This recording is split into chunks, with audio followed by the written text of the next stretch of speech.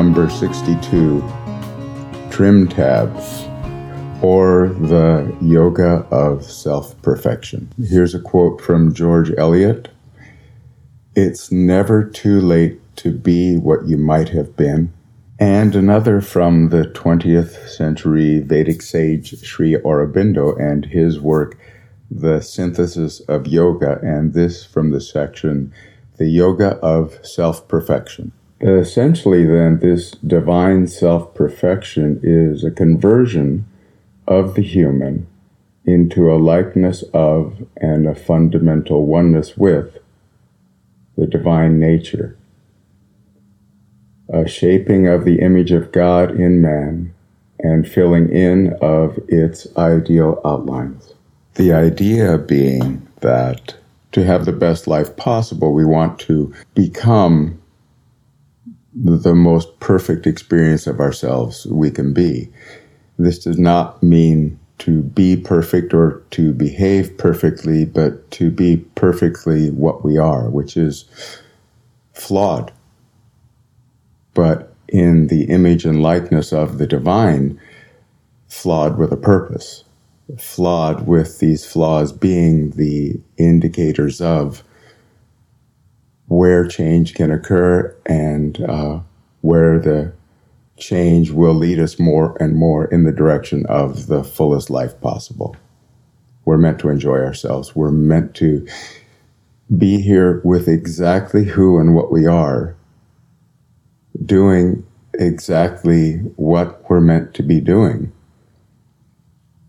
And the more we can align ourselves with something greater than our small ideas and our constrained experience of life, the more we can follow the guidance of this greater thing, this thing we can call nature, or the flow of the divine, or consciousness. But change, the idea of change, can feel overwhelming. Some people say that change is not possible, that you are who you are, and anyone who thinks they can change what they are is lying. I've actually had people say this to me. And they're right in a way. We can't change what we are, but we can actually become what we are. And we can learn to pay attention to the truth of what we are rather than the small mistaken ideas of what we are. But changing the way we think, how we feel about life, the habitual shape and flow of our moods, as well as our moodiness, it can seem impossible. It may seem easier to give up and do nothing. Just have another cookie, watch another bad TV show, spend another hour on Instagram, lie about in moodiness and despair. I've often been guilty of that one. Change, though, isn't nearly as hard as we make it out to be. Massive 180-degree change in our lives and in our ideas of who and what we are is not only possible, but it can be at least relatively painless. Not necessarily comfortable, but relatively painless. Now, the first need is that we meditate twice each day. Meditation breaks up the stresses that hold our habitual patterns in place. And as these habitual patterns begin to soften, begin to melt out of us, each day it becomes easier to choose things that affirm our life rather than the things that keep us stuck.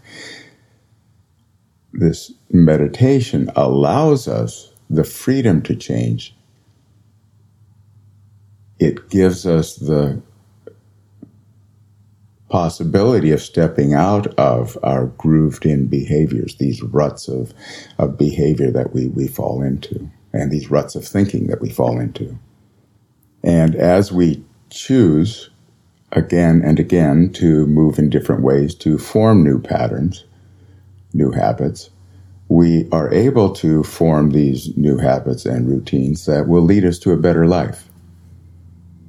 And we don't have to change everything today, just something. One small choice We turn around the patterns of a lifetime by the smallest increments. For example, I was feeling not terribly good a moment ago, and I thought, well, it's time to do some work. It's time to make a recording. It's time to step forward into what my individual assignment seems to be at this moment, which is to do this podcast and do the writing that goes along with this podcast.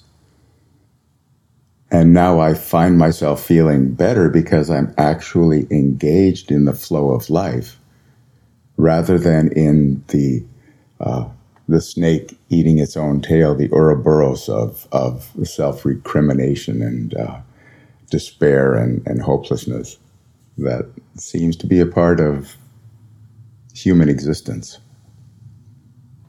at least for some of us. Now, there is a helpful metaphor in terms of changing ourselves, in terms of making new choices in our world, in our life. An ocean liner has a huge rudder that keeps it on course. But when the ship needs to turn, the rudder itself does not need to be muscled to the correct angle. Indeed, there is no motor possible to mount on a ship to turn a rudder of this size against the magnitude of ocean water it has to push through. Instead, trim tabs on the trailing edge of the rudder do the work. These require minimal effort to move, but when they are adjusted, the pressure of the water against them actually pushes the rudder into the desired position. With minute adjustments of the trim tabs, physics takes care of the rest.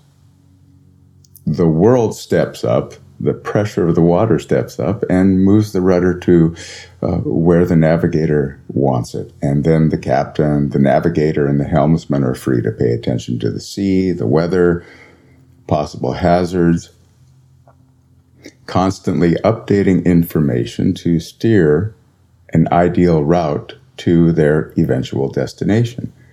Little adjustments here and there keep the ship on course. Like this, we can begin with the smallest changes in our behavior and know that it will become easier for us to move in the direction of well-being with each passing day.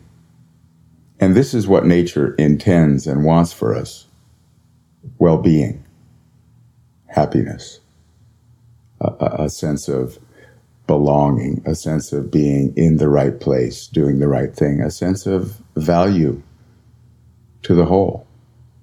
This is what nature wants for each of us, for itself, and each of us as expressions of itself. And as we make these minute adjustments in the direction of our highest good, one thing here, one thing there, smiling when we don't want to smile, getting out of the chair and doing something we don't necessarily want to do, that is our duty to do, that is our responsibility to take care of. Choosing to enjoy something that otherwise we would not necessarily enjoy. Each of these things, so small, actually progressively lead us in the direction of our highest good. And as we do these small, incremental adjustments, we will find nature rising up to meet us and helping us move our rudder in a new direction, helping us to take the next right action, the next appropriate step, and the next. Today I will do one thing, no matter how small, that I think moves me in the direction that a loving God would have me move, whether I want to or not. Thanks for listening. Have a great day. Thanks for listening to Embracing Bliss. I started this podcast and the book it's based on to offer a daily reminder to myself as well as to you that we have the freedom to choose happiness.